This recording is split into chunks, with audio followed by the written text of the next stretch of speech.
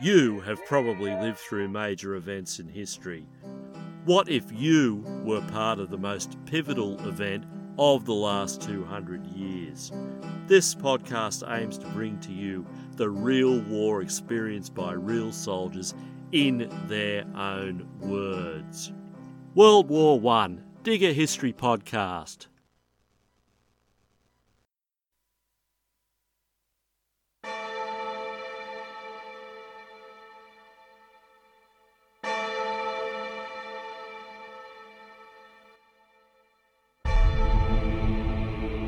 Most servicemen and women are brave, but there is something special about holders of the Victoria Cross. They are modest men who, above all else, want to appear ordinary. But they are, of course, nothing of the sort.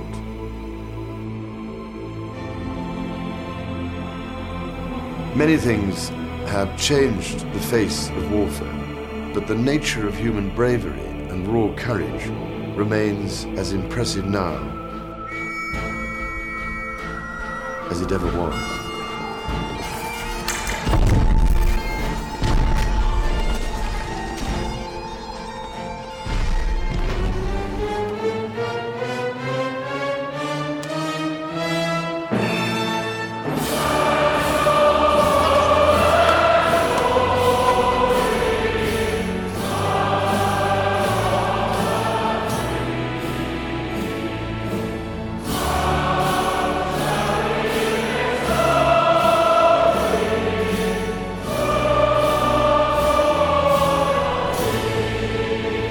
Good evening, this is Paul Harbottle, and tonight I would like to take you into the rolling veldtland of Southern Africa and into the kingdom of the greatest military tribal society in that part of the world, the Zulus. What? Who are you? I'm the fact checker. The what? I'm the fact checker, or to be more precise, your fact checker. No, you're not. I don't need one. Don't need one. Listen, they could build a 93-metre tall, 225-tonne statue off the southern tip of Manhattan in New York with all the liberties you have been taking with some of these facts. So I've decided to keep a close eye on you. Like what? Like telling people that Charles Upham... When he was in the truck and he first lay eyes on the place, he was quoted to say, "What the hell is this place? It looks bloody awful to me."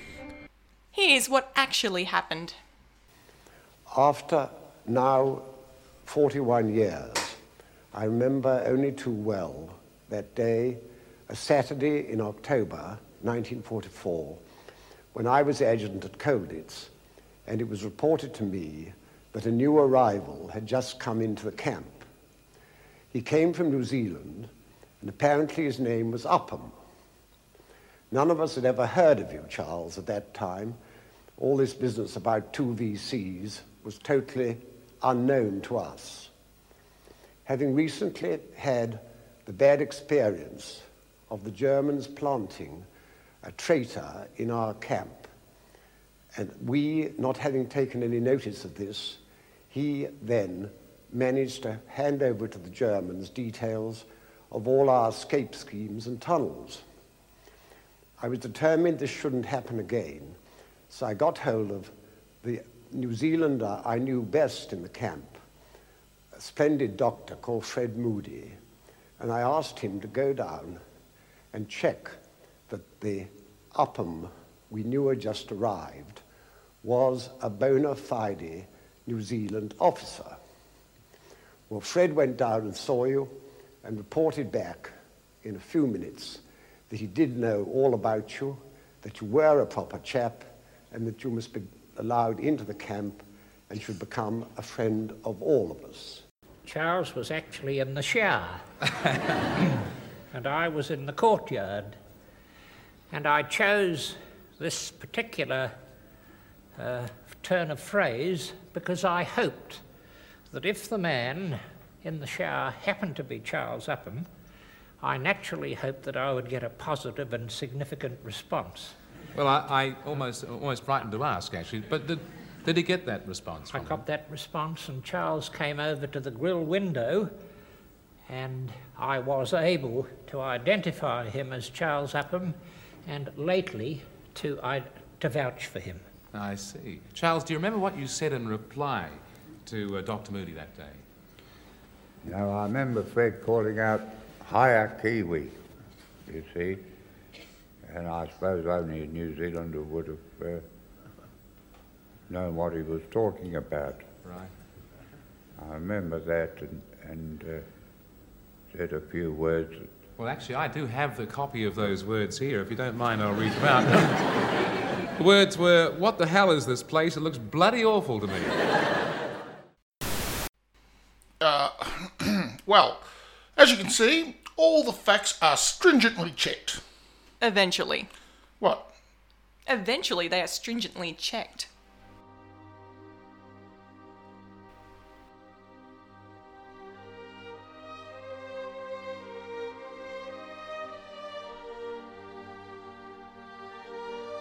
I spent 2 weeks just mulling over how to present this period in history and absorbing information from books, videos and websites.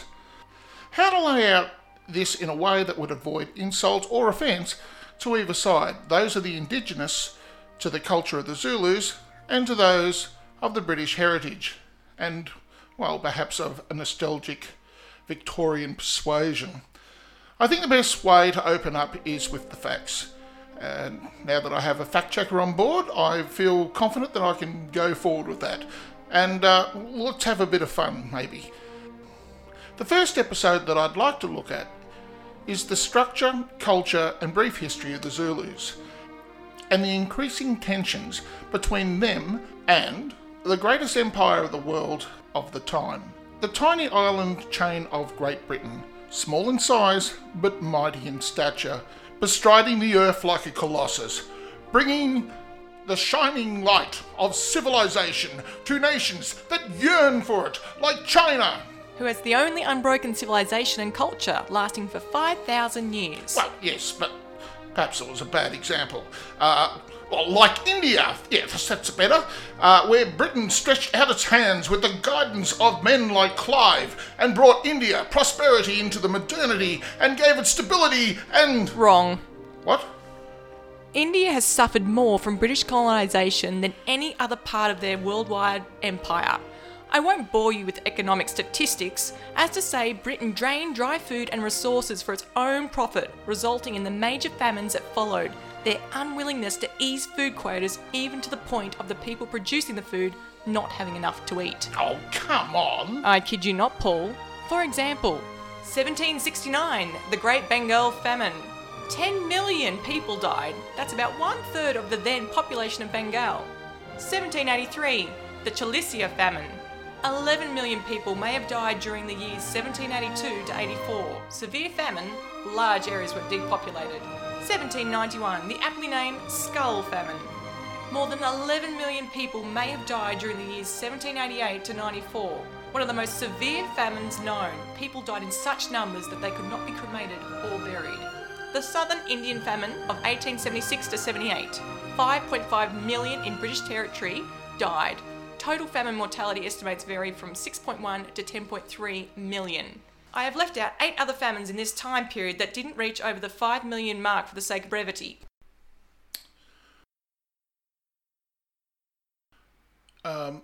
Ladies and gentlemen, I give you the Zulu Wars.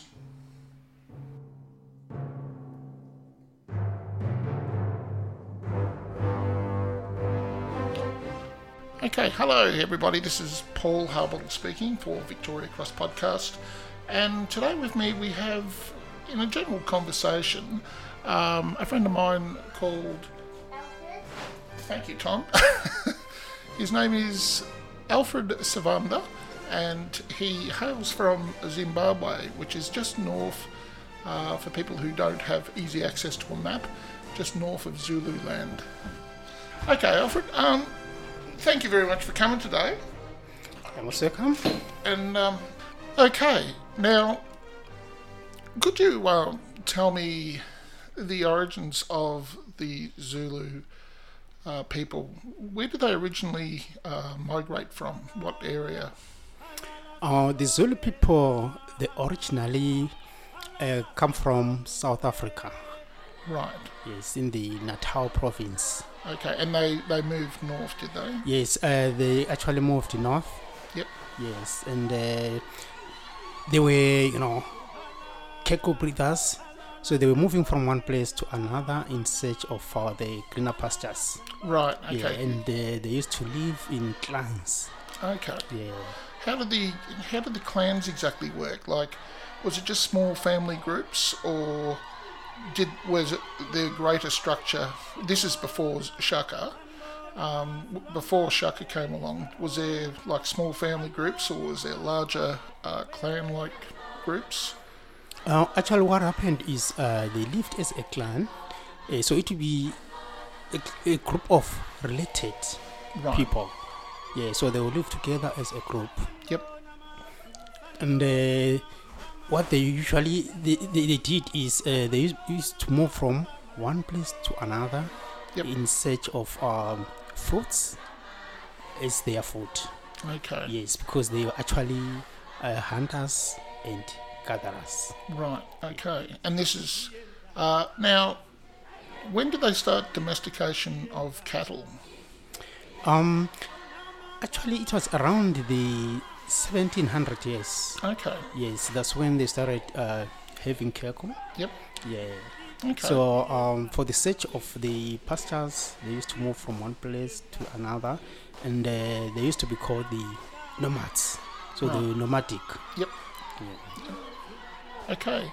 So at this stage of the game, on to understand that before Shaka came onto the scene, there was a period of intense rivalry between the clans, was there? And like there was a lot of inter-clan warfare going on? Yes, that was because of, they wanted someone to lead them. So in that case, there was some kind of a struggle on who was going to be the king or the leader of the people. Right. Yes, it was before Shaka Zulu was the leader by then. Yep. Cool. Well, Alfred, would you be able to tell me the story behind Shaka? Oh, yes, please. Shaka was the king of the Zulu. So he was in reign as from the 1816 to the 1828. He was born in 1787 in KwaZulu Natal, South Africa. And he died in 1828 in KwaZulu Natal, South Africa. Yeah, he's best known for uniting many tribes into the Zulu kingdom. So I'll say a little bit about Shaka's bibliography. So here it goes, his biography as Shaka Zulu was growing up. Shaka was born into the small South African clan of Zulus in the 1782. His father was the chief of the Zulus, and his mother, Nandi, was the daughter of the chief of a nearby clan. Even as a young boy of 5 or 6 years old, Shaka had the job of watching the sheep and cattle. He was responsible for protecting them from wild animals. Like any other boys in the African culture, those are the kinds of small jobs that people do as they grow up. There is this division of labor among the people. Yep. So with the boys, they look after cattle, they fetch firewood, while it's with the girls, they do domestic part of the work, like fetching water, cleaning the house. So when Shaka was still a young boy, his father drove him and his mother out of the village. They were disgraced and had to find refuge with another clan. While growing up in the strange new clan, the other boys teased and bullied Shaka. Shaka's only refuge was with his mother, who he loved very much. As Shaka grew older, he became tall and strong. He began to be a leader among the boys because of his physical abilities. However, Shaka was also very smart and ambitious. He wanted to rule over the boys who had bullied him as a child. He dreamed he would become chief someday. Shaka and his mother became part of the clan of a powerful chief named Dingiswayo, where Shaka trained as a warrior. Shaka soon discovered ways to improve the method of fighting. He found that taking off his sandals and fighting barefooted helped him maneuver better. Shaka began to go barefooted everywhere in order to toughen up his feet. He also had a blacksmith design him a better spear that could be used in hand-to-hand combat in addition to being thrown.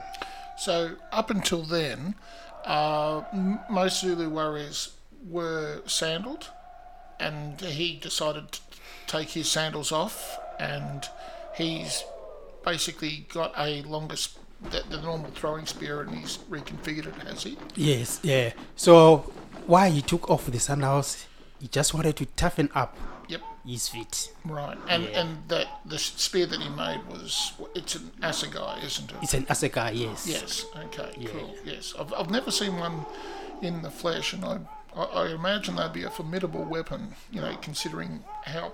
What about 2 inches broad on the blade? At their broadest? About 3 inches. 3 inches? Yes. Oh my God. Because during those days, there were no guns. No. So the only thing that they could use was a spear. So that's 3 inches wide, not 3 inches long. It was quite a bit longer, the actual blade. Yeah. About 6 or 7 inches, I guess. About 6, 7, somewhere there. Oh, you wouldn't want that coming at you, would you? No. So they would carry shields with them, just to, if they're fighting, they use the shield to divert any spears or Normally, what they used to do is when they were faced with the enemies, the good thing that they used to do is to lie down. Right. Yeah. Okay. So they would lie down before they on attacked. the ground. Yes. Yes. Yeah. What did that achieve?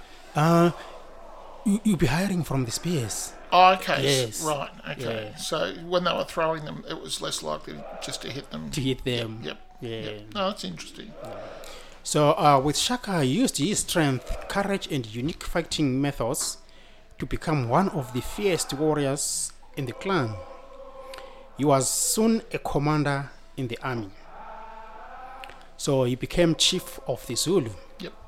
When Shaka's father died, he became chief of Zulu with the help of Dingiswayo. Yep. So with Dingiswayo, he was like an elder in the clan. Yeah.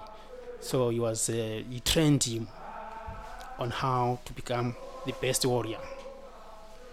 So Shaka began to take over nearby clans and gain soldiers for the Zulu. So what normally happens is that in order for you to be a powerful man, you've got to conquer other clans. Right. Yeah, so Shaka, that's what he did. So when Dingiswayo died, Shaka took control of the surrounding tribes and became the most powerful leader in the area. So in 1818, Shaka fought a great battle against the army of his main rival for control of the region, Sweden. The battle took place at Ngoki Hill. Shaka's army was greatly outnumbered, but his men were trained in his way of fighting and used superior battle tactics to defeat Sweden. The Zulus were now the most powerful in the region. So the Zulu kingdom, Shaka continued to train and build his army. He conquered many of the surrounding chiefdoms. At one point, Shaka had a well-trained army of around 40,000 soldiers. Wow. Yeah. That's a lot of people. That's a lot of people. Yep. During those days, the days of Shaka, Yep. They never wanted any person to conceive twins. They didn't. No. Why is that? It's like if you gave birth to the twins, it was regarded as, It was a bad thing. it was a bad thing. It was taboo. Right. So okay. what they would do is either they would kill the twins. Wow. Yeah. So was that because it was to give the one child the greater possibility of life and more resources to that child? Yeah. Okay. And the most respected people were the woman who gave birth to the man. Right. Yes. Okay. So Because they valued the boys a lot, because they're the ones, who would go to the war. So the girls still get a bit of a bad go of it. Yeah. Well, the Zulus aren't the only ones that do that. I'm guilty right here, I'm afraid.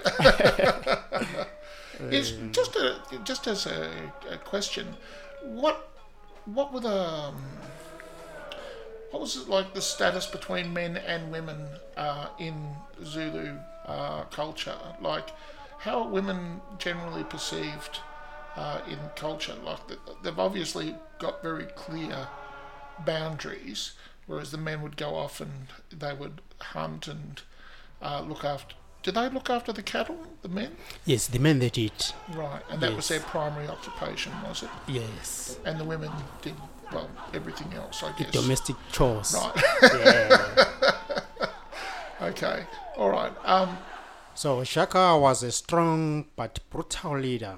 Anyone who disobeyed an order was immediately killed. He sometimes massacred a whole village in order to send a message. God. Yeah. That's ruling with an iron fist. Now, this was before his mother had died, or was this? I knew it got a lot worse afterwards, because she seemed to be some sort of restraining force on him. Yeah. But he was a lot worse he was a lot worse later. But he was still killing villagers all in one go before she died. Before the mother died, yes. Oh, geez, I'll tell you what. Because during that time, because he had gained a lot of power. Yep. Yeah, the mother wouldn't stop him. Yep. She can only do so much. Yep. Yeah. Yep. Yeah. So when Shaka's mother Nandi died, he was heartbroken. He forced the entire kingdom to mourn her. You see, he had to force everyone. Or else. Yes. Yeah. People, they were afraid of him because Yep. if you didn't listen to his orders, that next thing, that's death. Yep. So he issued an order that no new crops were to be planted for a year. He also demanded that no milk be used for a year and that all pregnant women would be killed. He had around 7,000 people executed for not mourning enough for his mother. So all pregnant women at the time of her death were to be killed. Yes. So That's pretty extreme, isn't it? that was barbaric, He was playing a god. Yep. Yeah. Yeah. So he just lost his mind completely by that stage of the game. And he stopped the people from farming, for a year. Yeah. While they got most of their food from the fields. It's strange that, like you see in history, time and time again, you'll get dictators, because this is essentially what he is by now. Yeah. That they're more interested in punishing their own people than they are in anything else, just about, isn't it? It's like Hitler was the same at the end of the war. And Stalin he was just punishing his own people pretty well from the start, Instead of making the people happy, but punishing them. So the people had enough of Shaka's cruelty and were ready to revolt. Shaka's brothers realized that Shaka had gone crazy. They assassinated him in 1828 and buried him in an unmarked grave. Until today, it's not clear where exactly Shaka was buried. Right. Yeah. So people, of course, they're always debating about it. And a lot of it would be myth by now, wouldn't it? Yeah. Yep. So Shaka recruited young boys to carry his warriors' supplies, freeing the warriors to move faster from battle to battle. So he forced his soldiers to go barefooted at all the time so their feet would become tough and they would be more agile in a fight. Now, I have to ask at this point, because I read about this, and The biggest question that came up in my mind is if you had done it in Australia, like the Aborigines here pretty well are able to get around barefoot, but we've got some pretty vicious prickles. Yeah. What kind of like vegetation, like are we talking about big grass barbs and things like that they can stand on down there? Is there, like it's a fairly rocky area too, isn't it? Yeah, it is. It's a rocky area. There are stones, you know. Yep. And we've got in South Africa, there are trees which produce long prickles like a negro. Oh, and Yeah. and acacia trees as well. I just thought, they grow down there, don't they? Yes. Yes, and Yeah. their spines are like this Oh, long, yeah. aren't they? Terrible. Oh. So it means, you know, Chakasaurians, they used to endure all that. Yep. Yeah, and you wouldn't complain. You dare not. No. Complaining, it means, you know, Death. you're asking for death. Yep. Yep. Yeah.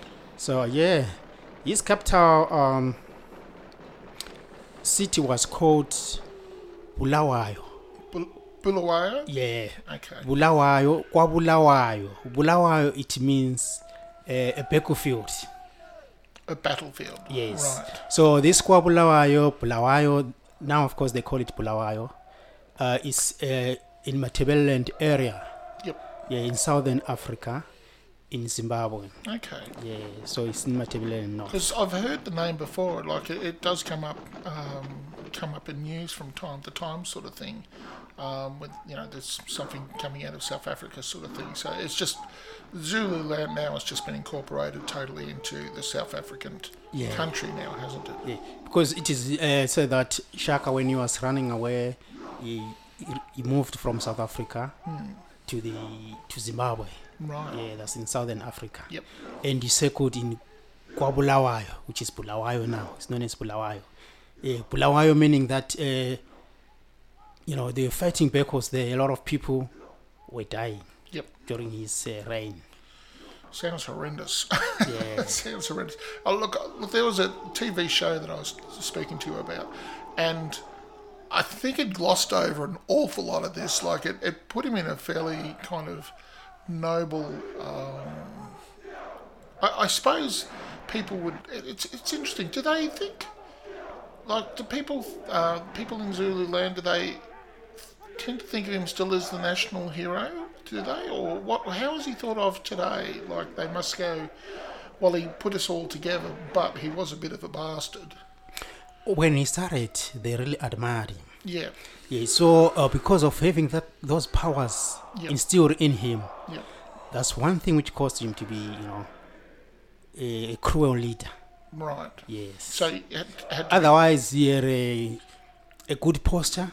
Yep. Yeah, of a warrior, and he was strong, and he was a good leader. A kind of man may not have been able to do what he did. Yeah. Yeah. Yeah. Yeah. But Okay. he ended up misusing his powers. Yeah, that's a pretty realistic way of looking at it, isn't it? I suppose, So, well, he did all these things, but we now have a cultural identity sort of thing, which we would not have had without him, I guess. Yeah. Because at the end, it was his brothers who turned against him, because they couldn't stand his rule. Yep. Yeah. And it sounds like they were a lot saner than what he was, that's for sure. My God. It's killing the pregnant women. That's the one for me. That's the worst thing you can do. Red flag. Yeah. So, yeah. Okay. So from then, once he'd been assassinated, yep. Yeah. So the boys would carry the luggage. And now, in the fighting itself, the tactics that Shaka used, you mentioned that he developed his own style of fighting. Would you be able to describe the strategy behind that and how they used to work in formation? So what they used to do is when they go out to fight, they would form some kind of a horn-like. Right. Yeah, to encircle the enemies. Right, kind of like the head of a buffalo sort of thing. Yep. Yeah. Yep. So their way of communicating, and the way they alerted each other that now this is what we're doing. Right. Yes. Okay. Yeah. And So during that time, they were using bows and arrows. Yep. Yes, they are fighting. they preferred not to use ranged weapons though, or they were still using ranged weapons, but not as much. Not as much, yeah. No. Okay. Yeah. He'd prefer to go toe to toe with people. People. And I was reading it and trying to get my head around the way he was doing it. And he would use an encirclement tactic as well, wouldn't he? Like he'd have the outer edges of the formation come around the outside sort of thing. When they were fighting other clansmen, like, was there a specific style of combat that they would use in regards to how they used their assegai and shield? Like, what were their basic training? Do you know? Or Actually, what they were, they trained themselves on how to use the assegais. right? Yeah, Okay. yeah. Because during that time, before they had metal, they were using. They would take maybe branches of trees. Yep. And sharpen them up to make spears. Right. Yeah. Okay. And then of course he was using like iron tipped weapons, Yeah. which would give him a massive advantage over everybody around him, I guess. I will talk a little bit about during the reign of Shaka. Yep. So during the reign of Shaka and his successors, the growth and strength of Zulu nation lay in its military organization and skills. So the military was organized around the systems of ukubutwa. So ukubutwa, it means to be enrolled. Okay. Yeah. Yep. Which largely did away with initiation ceremonies. In terms of the system, each age set, that is a group of young men of the same age, was incorporated into the same regiment. Ibuto, it means the army. And Right. singular. So they were creating like regiments, sort of thing, like Yeah. like full groups of soldiers that were loyal to each other. Sort Each of other, yes. Thing. Okay. So they used to call them Ibuto. Right. So that's in singular. Then in plural, they called Amabuto. Okay. Yeah. So Ukubutwa also applied to girls. Right. Ukubutwa, that's grouping them together. Yeah. But in most cases, they belonged to an age set rather than a regiment. So Amabuto were accommodated at military barracks. Ikanda, singular, Amakanda, plural. Ikanda, it means it's just like a group. Yep. Ikanda, it means the head. Yep. Yeah. So when you said that the girls are enrolled into the regiments as well, I'm just my only reference that I can think of is in the film Zulu, the 1964 film. They had like a whole line of girls being married to a whole line of boys.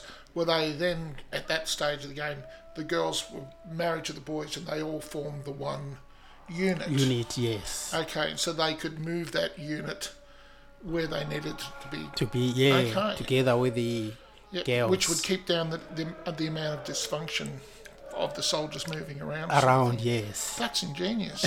That's very clever. Yeah, no, that's very good. So in addition to military duties, the insizwa, it means young men. Yep. Young men, they were called insizwa. Insizwa. Yeah, insizwa. Were involved in the repair and maintenance of their barracks and were called upon to perform duties at both their barracks and the royal residence. So these are the young boys. Right. Those were their duties to maintain the barracks. Yep. They functioned as keepers of the national head, messengers for the king, and domestic policemen, and also saw to crop production for the royal household. So an important feature of military organization was that there were always men undergoing a period of military training, and so it was easy for the king to assemble an effective military force at short notice. So as they grew up, doing all these duties, they were also being trained. Right. Yeah. So they could pick up an entire group and then just move them wherever they needed them to go. And everybody with them would go, and like they take their cattle and everything, and then they just build up a new area. Okay. Yes. That's incredibly mobile. And really flexible. Because they never used to live in one place. No. They were moving from one place to another. Otherwise, I guess the cattle would just strip the place bare, wouldn't they? Yeah.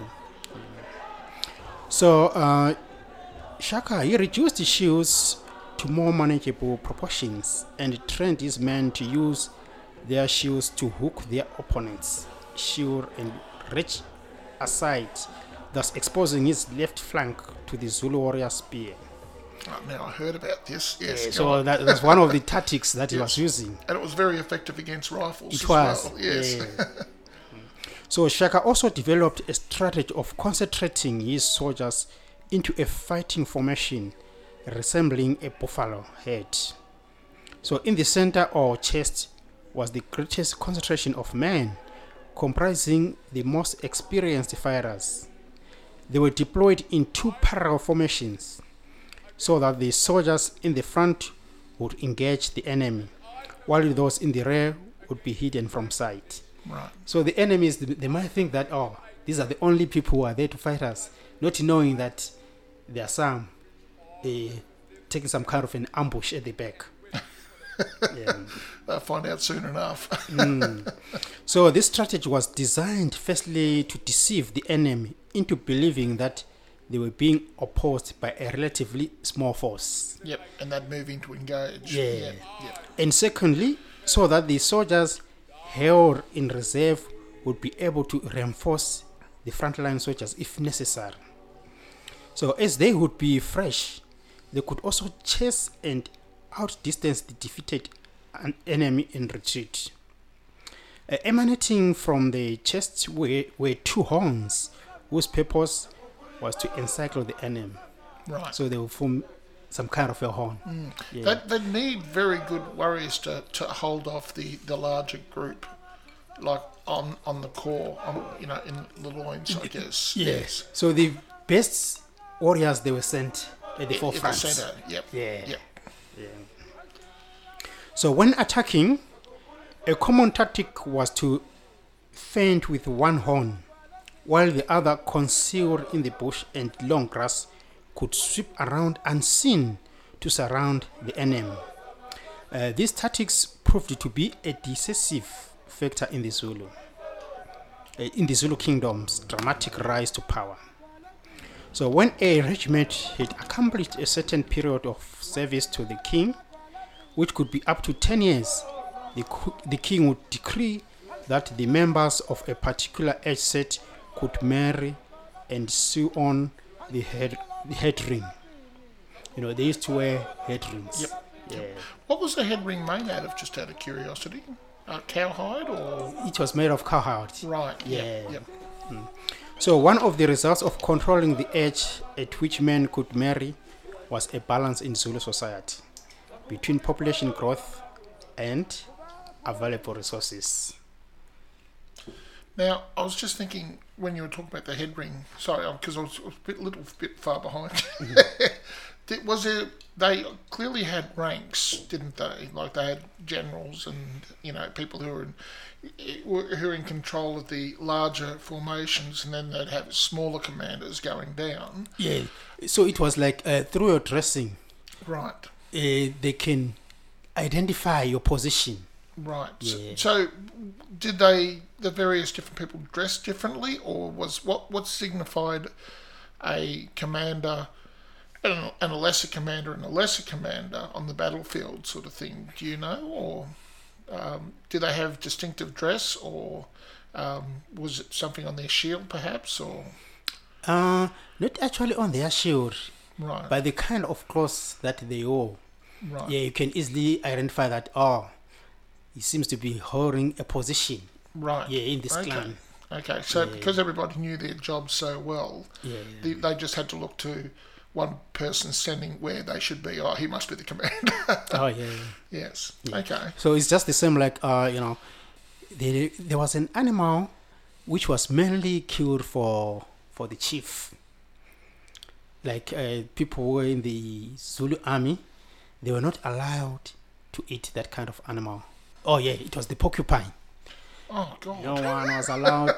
No one was allowed to kill and eat a porcupine. They must be pretty good eating. Commander it was welcome to it. Yeah, it was special meat for a chief or a king. Wow. Yeah. Wow, that's unbelievable. Yeah.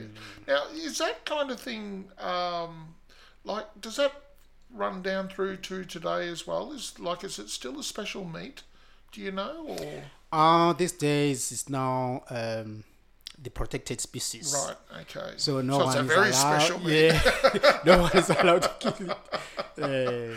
Yes, no, that you were getting a bit of trouble. During those days, long ago, there were no restrictions. Yep. Yeah, but now everything's controlled. They want to make sure that God. these animals, they are preserved for the next generation. Otherwise, they'll be extinct. Well, Australia could learn something from that, I think. Yes, we're going through ours at a pretty rapid rate.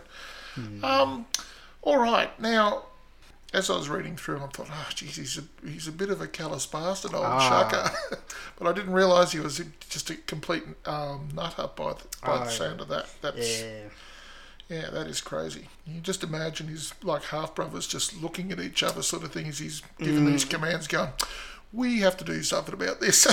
Yeah. I think at the end, they ended up talking to each other that, guys, let's stand up for ourselves. Yep. Yeah, because they couldn't take it anymore. No. And the other thing is, he wasn't treating them like brothers. No. Well, he was never really, I don't think he necessarily ever felt like he was a part, because he was ostracised fairly early on, wasn't he? Him and his mother weren't, they didn't fit in with the rest of the group, did they? Yeah, no. Yeah. And I think he's probably held so a bit of it's hatred like for that. he relied too much on the mother. Shaka had ruled for 12 short years, from 1816 to 1828, but in that time had forged a nation and an army that in time would take on the most professionally trained army in the world, equipped with the most advanced weaponry of its time, and with iron assegai and cowhide shields, send them running for the border and safety. By the 1850s, the British Empire had colonies in southern Africa, having won them off the Dutch in the to and fro of the Napoleonic Wars. Bordering on the various Boer settlements, native African kingdoms such as the Zulus, the Baswatho, and numerous other indigenous tribal areas and states. The British interactions with these various nations followed a pointedly expansionist policy.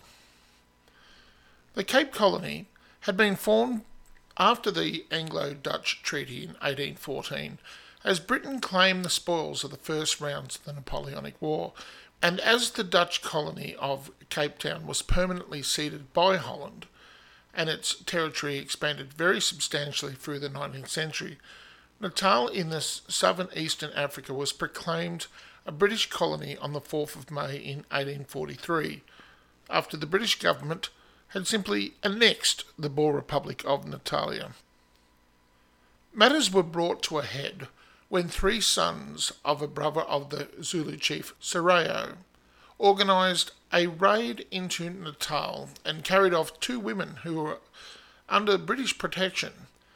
But by and large, things had remained tranquil for several decades. However, the discovery of diamonds in 1867 near the Vaal River changed everything. And some 550 miles, and that's 890 kilometres in proper parlance, northeast of Cape Town, ended the isolation of the Boers in the interior and changed South African history forever.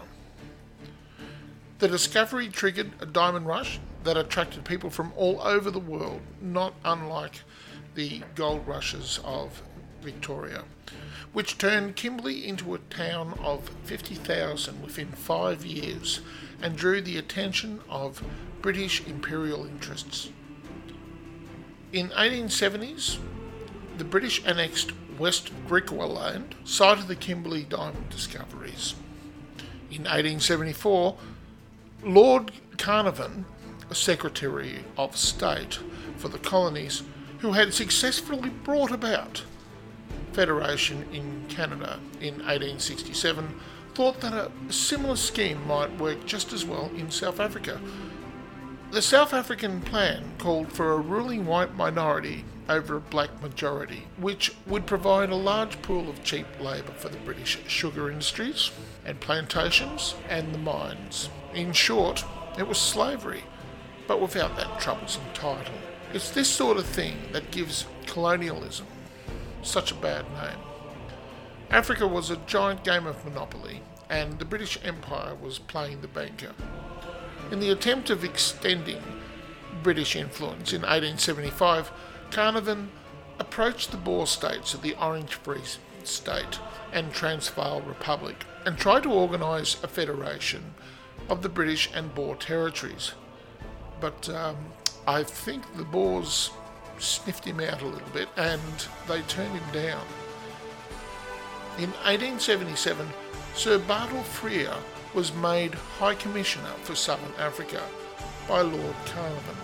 Carnarvon appointed Frere to the position on the understanding that he would work to enforce Carnarvon's Confederation plan, and in return, Frere could then become the first British governor of the Federated Southern African Dominion. Frere was sent to South Africa as High Commissioner to bring about this plan. One of the obstacles of such a scheme was the presence of the independent states of the South African Republic, informally known as the Transvaal Republic and the Kingdom of Zululand. Bartle Frere wasted no time in putting the scheme forward and manufacturing a casus belli, which is, I guess, a fancy way of saying a reason for going to war, or at least a legitimate or semi-legitimate reason. He had the casus belli against the Zulus by exaggerating the significance of a number of recent incidents. By 1877, Theophilus Shepstone, the British Secretary for the Native Affairs in Natal, annexed the Transvaal Republic for Britain using a special warrant.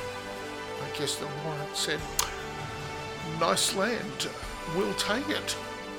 The Transvaal Boers objected, but as long as the Zulu threat remained, found themselves in a place between two threats, a colonial rock and a Zulu hard place, if you will. They feared that if they took up arms against the British annexation actively, King Cetshwayo and the Zulus would take the opportunity to attack. However, the successive British annexations, and in particular the annexation of West Griqualand, caused a climate of simmering unease for the Boer republics and lay the foundations of the Boer War, which would come in due time. Shepstone rallied against the disruptive effect of allowing Cetshwayo's regiment to remain in place. "Zulu power," he said, "is the root and the real strength in all the native difficulties in South Africa." In December 1877, he wrote to Carnarvon, "Cetshwayo is the secret hope of every petty independent chief, hundreds of miles from him, who feels a desire for his colour to prevail, and it will not be until this hope is destroyed that they will make up their minds and submit to the rule of civilization." Oh, trigger words, eh? Earlier in October 1877, Shepstone had attended a meeting with the Zulu leaders near Blood River to resolve the land dispute between the Zulus and the Boers. He suggested a compromise with the Boers, and the meeting broke up without clear resolutions. He turned against the Zulus with a vengeance, saying he had come into the possession of the most, and I quote, "the most incontrovertible, overwhelming, and clear evidence, never previously disclosed." For supporting the claims of the Boers, he rejected the Zulus as, quote again, "characterised by lying and treachery, and to an extent that I could not have believed even savages were capable of." So, yeah, that pretty well gives you an idea of where he's sitting on this. I think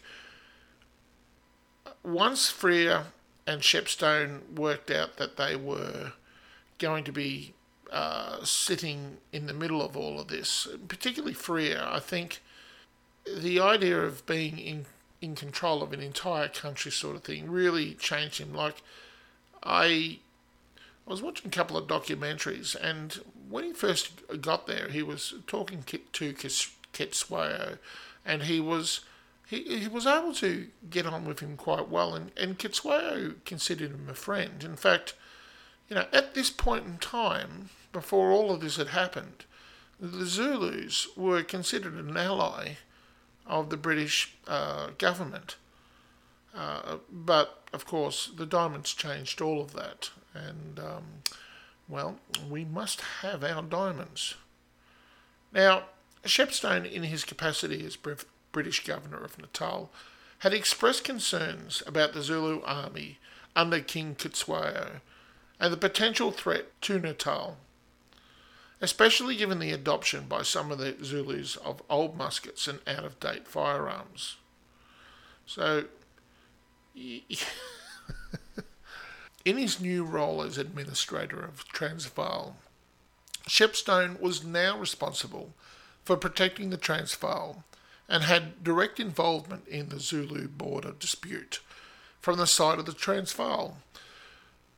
Persistent Boer representations and Paul Kruger's diplomatic manoeuvrings added to the pressure. There was incidents involving Zulu paramilitary actions on either side of the Natal-Transvaal border, and Shepstone increasingly began to regard King Cetshwayo as having permitted such, he called them outrages, and described it as being in a defiant mood.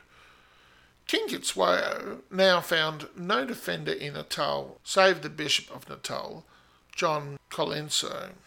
Now, Colenso advocated for the native Africans in Natal and Zululand, who had been unjustly treated by the colonial regime in Natal. Langalibali had been falsely accused of rebellion in 1873, and following a charade of trial, was found guilty and imprisoned on Robben Island.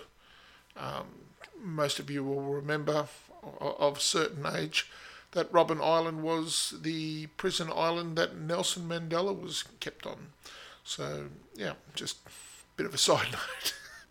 Colenso found himself further estranged from the colonial society in Natal. Bishop Colenso's concern about the misleading information that was being provided by the colonial secretary in London by Shepstone, and the governor of Natal prompted him to champion the cause of the Zulus against Boer oppression and official encroachments. He was a prominent critic of Sir Bartle Frere's efforts to depict the Zulu kingdom as a threat to Natal. Colenso's campaign revealed the racialist foundation underpinnings of the colonial regime in Natal and made him enemies amongst the colonists. So, big clap for Colenso, at least he's trying. British Prime Minister Benjamin Disraeli, Tories administrator in London, didn't actually want a war with the Zulus, and Sir Michael Hicks Beach, who would replace Carnarvon, writes, "The fact is that matters in Eastern Europe and India were so serious an aspect that we cannot have a Zulu war in addition to other greater and too possible troubles." However, Sir Bartle Frere had already been Cape Colony's governor and High Commissioner in 1877, with the brief of creating a confederation of South Africa from the various British colonies, Boer republics and native states. And his plans were well advanced. He had concluded that the powerful Zulu kingdom stood in his way, and so was receptive to Shepstone's argument that King Cetshwayo and his Zulu army posed a threat to the peace of the region. Now, all of this had been concluded without the Zulus attacking anyone, and they had simply been sitting there stationary. Preparations for a British invasion of the Zulu kingdom had been underway now for months. So, look, the war was always going to happen. I guess it was a matter of when rather than if, as soon as they struck diamonds. In December 1878, notwithstanding the reluctance of the British government to start yet another colonial war, Frere presented Cetshwayo with the ultimatum that the Zulu army be disbanded and that the Zulus accept a British resident. This was totally unacceptable to the Zulus, as it effectively meant that Cetshwayo, had he agreed, would have lost his throne. Cetshwayo had not responded by the end of the year, so an extension was granted by Paul Frere in the attempt to appear reasonable until the 11th of January in 1879. Cetshwayo returned no answer to the demands of Paul Frere, and in January 1879, a British force under the Lieutenant General Frederick Augustus, the 2nd Baron of Chelmsford, invaded Zululand. And I must emphasise this, as it does tend to get swept away under the historical carpet, but he did it without authorisation by the British government. The exact date of the invasion was the 11th of January in 1879. Chelmsford crossed the Buffalo River at a little old place called Rorke's Drift, which has now become a mission station. Chelmsford held the command of 4,700 men, which included 1,900 white troops and 2,400 African auxiliaries.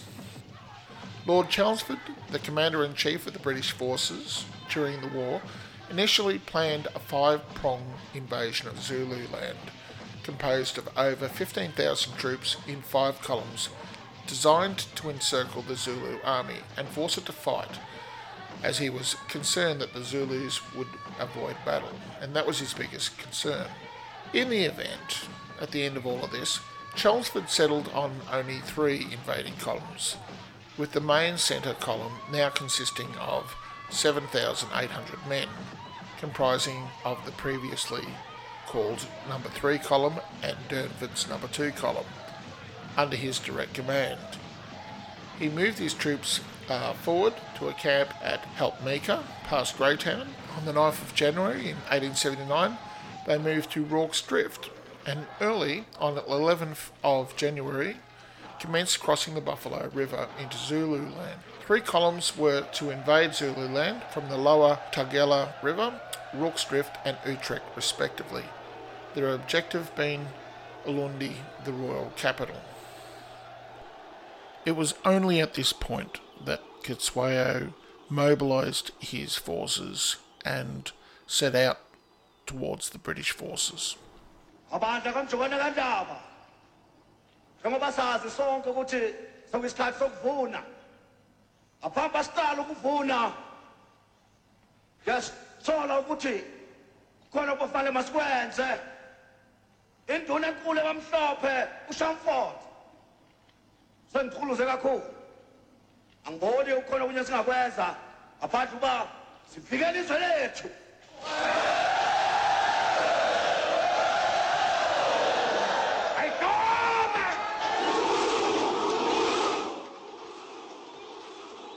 While Cetshwayo's army numbered perhaps 35,000 men, it was essentially a militia force, which could be called out in time of national danger, but had a very limited logistical capacity and could only stay in the field for a few weeks before the troops would be obliged to return to their civilian duties. Zulu warriors were armed primarily with assegai thrusting spears, and also they had what were called Ikwala clubs. Now, many years ago, I watched a demonstration, and what the Zulus would do when they went to hand with the British. And you've got to remember, the British had a rifle, and they also had a bayonet affixed to it, for hand to hand, and the reach of the bayonet was actually quite a bit longer than the assegai and the cowhide, but the Zulus had developed a kind of they'd lift up the spear and they'd drive it down and they'd their technique was designed to pull the shield down so that they could deliver the thrusting blow. And it worked quite effectively against rifles as well.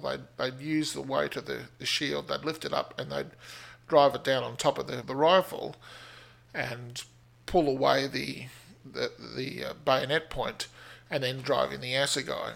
The initial entry of all three columns was unopposed.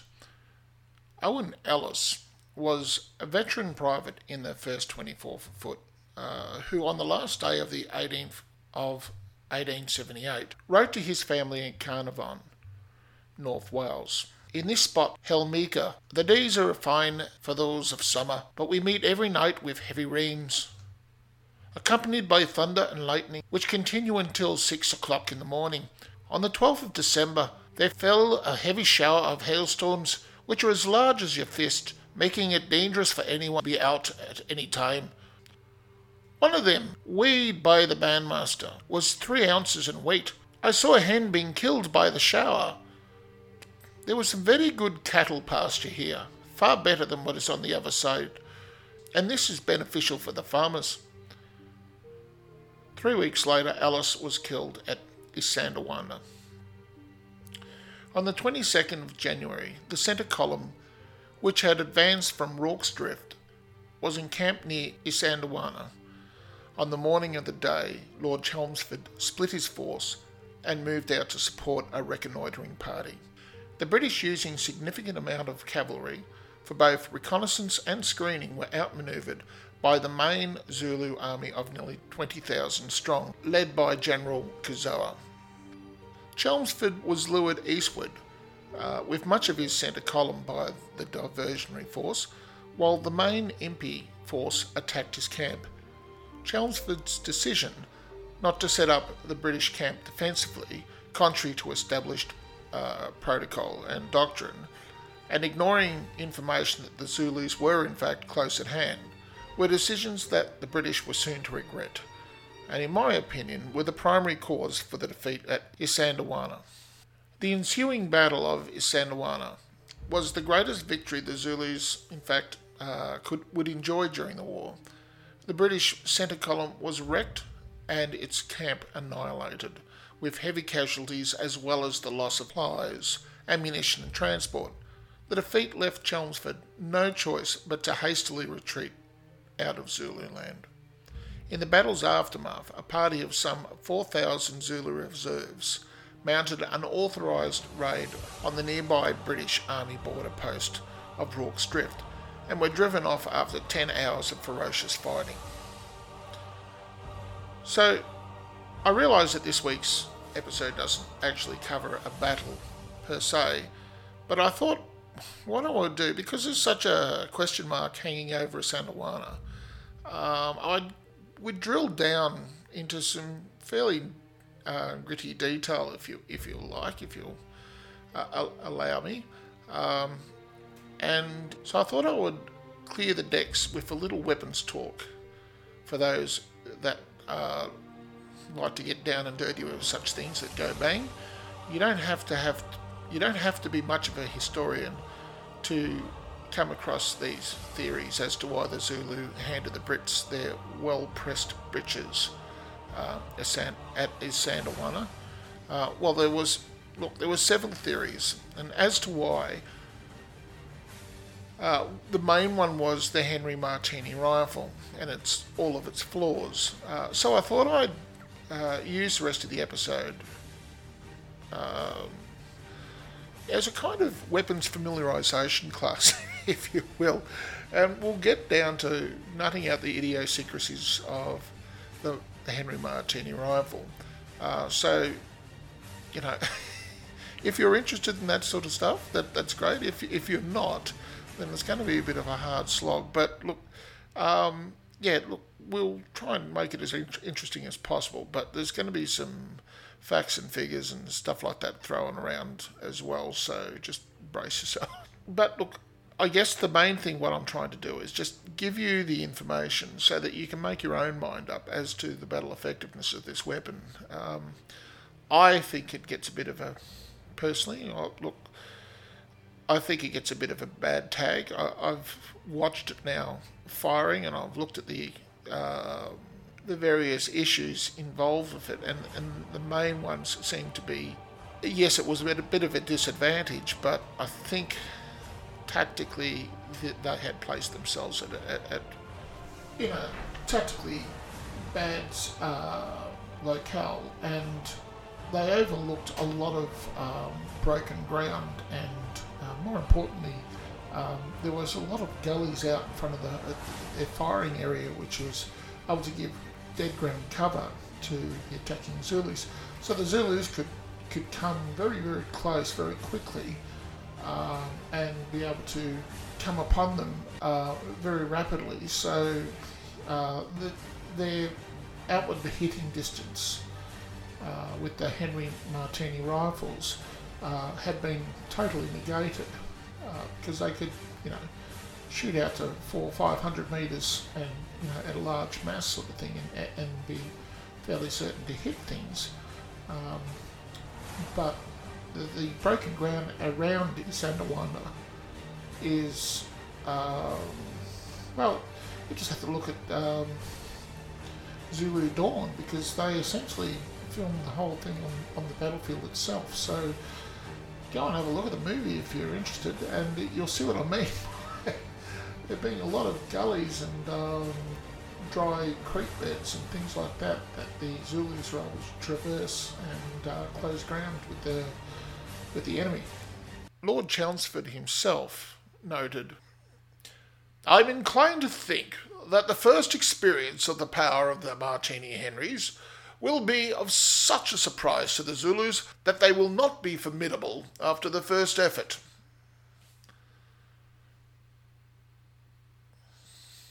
Now, Richard West, who wrote a book called The Most Perfect Weapons in the World, would liken himself as a weapons expert, to the point where he'd write a book about it. And there's a small extract that I thought would be of interest, so I'll read this out. It's quite good, and I think it will help clear away some of the cobwebs. "The Martini Henry rifles did great mischief. It is with typical British understatement that the bandsman Joseph Bands of the 90th Life Infantry describes the effects of the Martini Henry rifle at the final battle of the Anglo-Zulu War at Ulundi in the 4th of July 1879. The Martini Henry was in fact one of the most devastating weapons available at the time, due in particular to its very high calibre, which was to prove to be a real man-stopper. The soldiers had much confidence in the Martini Henry, and it led to Edward Hutton of the 3rd 60th Rifles remarking after the Battle of Jinjindaluvu that we all had the most utmost confidence in our rifles, which were at that time the most perfect weapons in the world. However, the reputation of the rifle through the years has not always been so glowing. Historians have often emphasised its faults during the Zulu campaign, perhaps in an attempt to explain how veteran soldiers of the greatest imperial power of the day could be defeated by a nation perceived as savages on the slopes of the mountain of Isandlwana. Near the Natal Mercury, indeed, the Natal Mercury commented on the British invasion force that this army could not be beaten the world over. This often epitomises the feeling amongst residents of Natal, colonial officials and high-ranking British officers.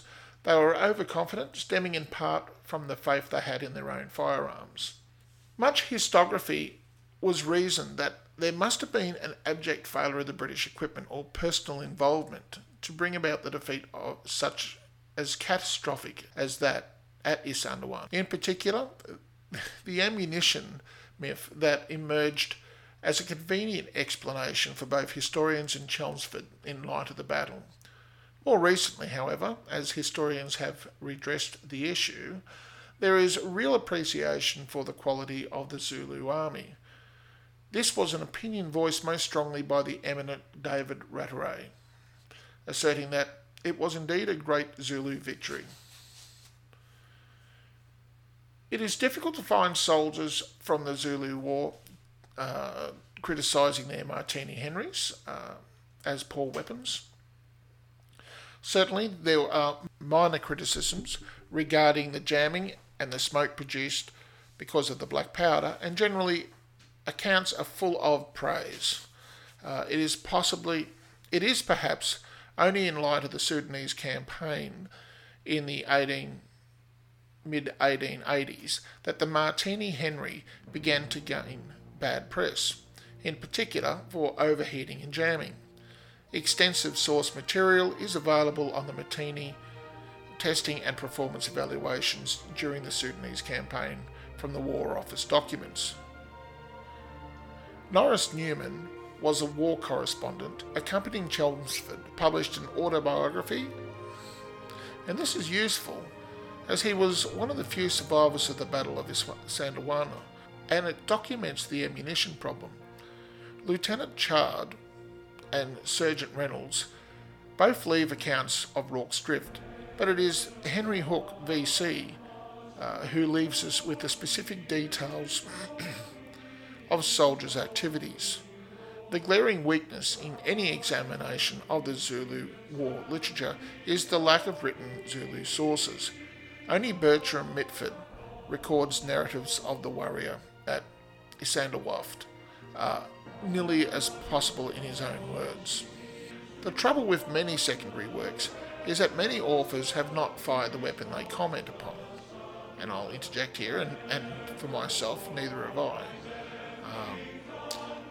Firing the Martini Henry is essentially an understanding of the weapon and its intricacies. Okay, thanks for that, Richard.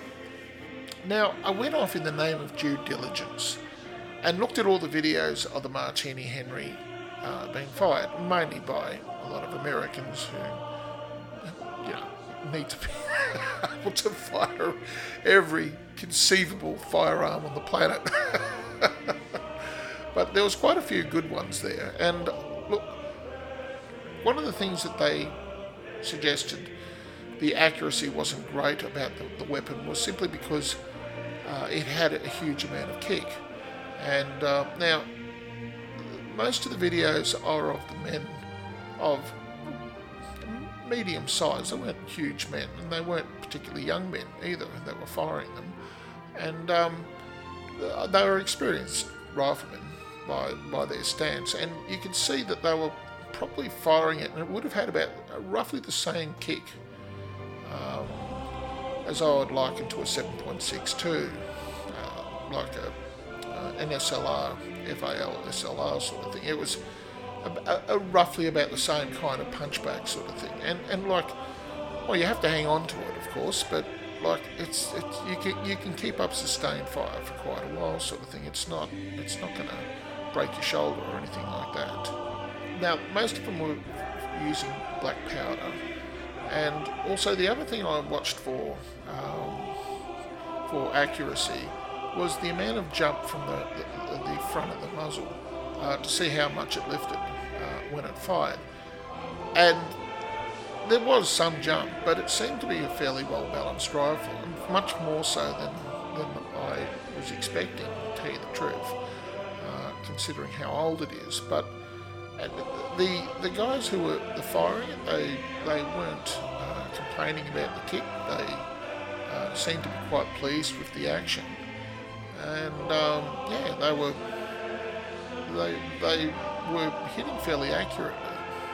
What's the problem with it? Well, let's dig down and see if we can find out. And I think it might be safe to say that the answer might be in the tail of the tape. Okay, here it is. Now, it's essentially an 8 pound 7 ounce weapon. It's about 49 inches long, which is, and to normal people, it's 1245 millimeters long. And the barrel length itself is 33.22 inches, which translates to 844.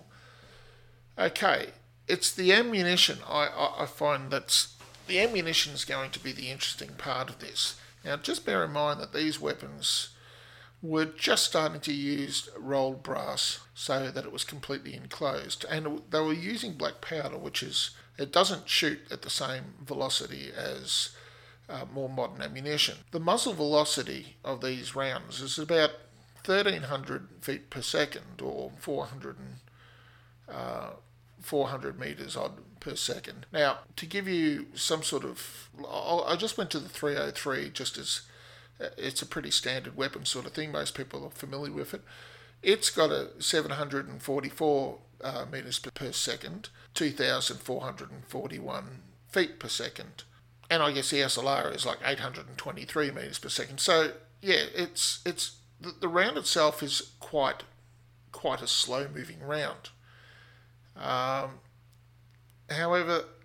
the cartridges themselves are enormous. Like, it's a .577 round, and it's a dirty, great big chunk of steel.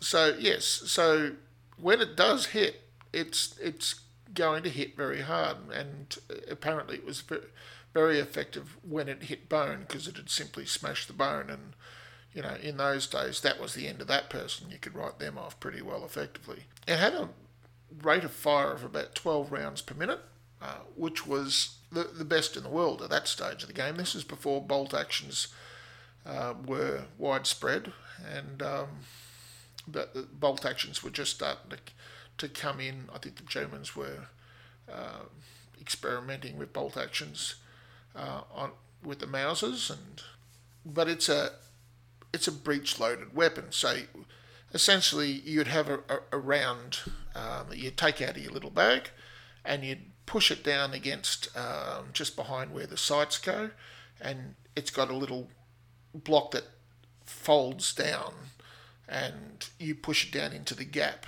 and then it clips back up again, and that's it. That's all you got to do. So it's a single action kind of, you just keep feeding it in one at a time. So feed one in, fire it, feed one in, fire it, sort of thing. So you can knock off about 12 name shots per minute, which is pretty good, considering before that, if you're using mini balls and things like that, you'd be knocking them out at about, probably, if you're very quick, you'd knock out about 4 rounds per minute.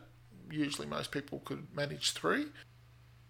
The thing about it is, because it was such a large round and it was moving at such a low speed, the bullet drop was, fairly intense sort of thing. And that's where I think this is where we get to it, because it's got a long range. It's got a 1,900 yard range, which is about 1,700 metres.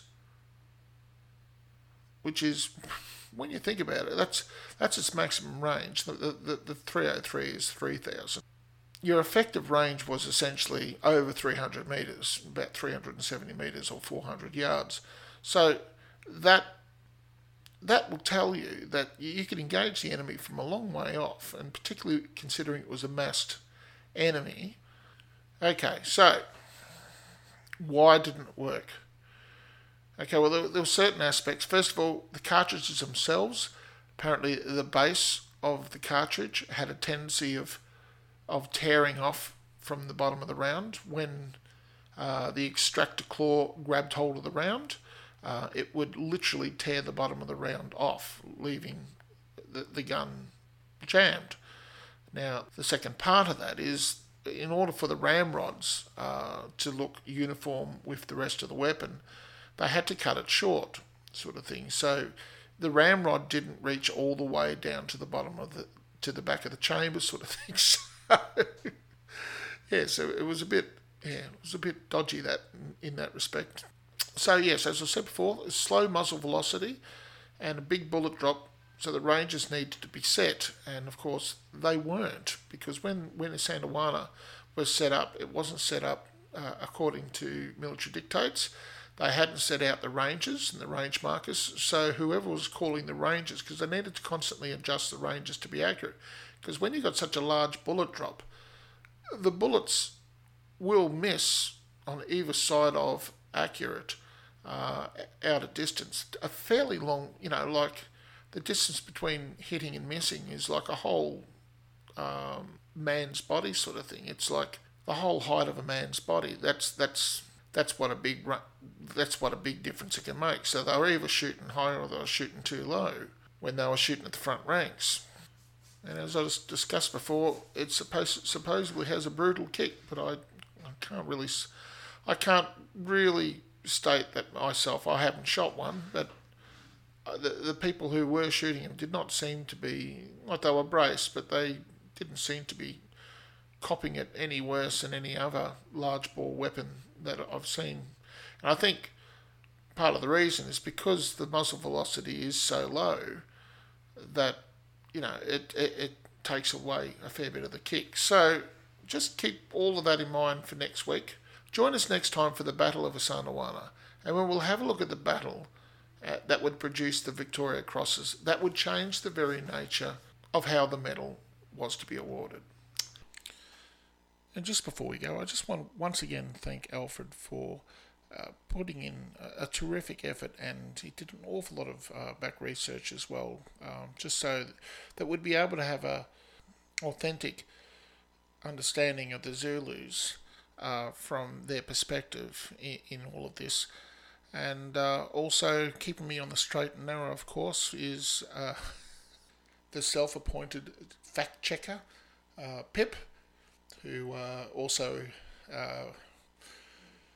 appears with me in my other podcast that I do, which is called Considered and Conceited. But fair warning, it's got explicit language, and it's a movie review podcast / comedy.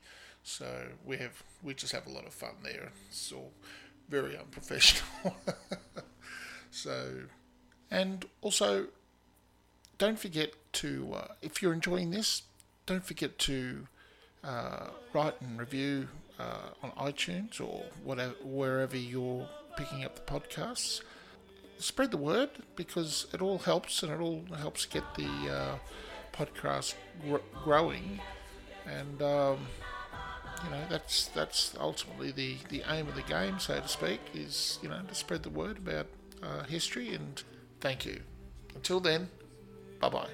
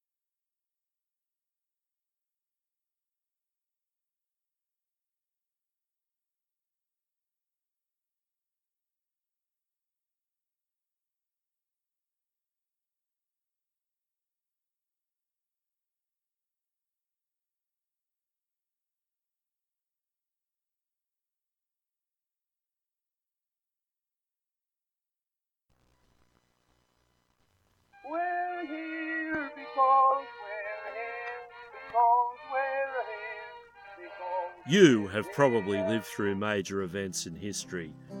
What if you were part of the most pivotal event of the last 200 years? This podcast aims to bring to you the real war experienced by real soldiers in their own words. World War I, Digger History Podcast.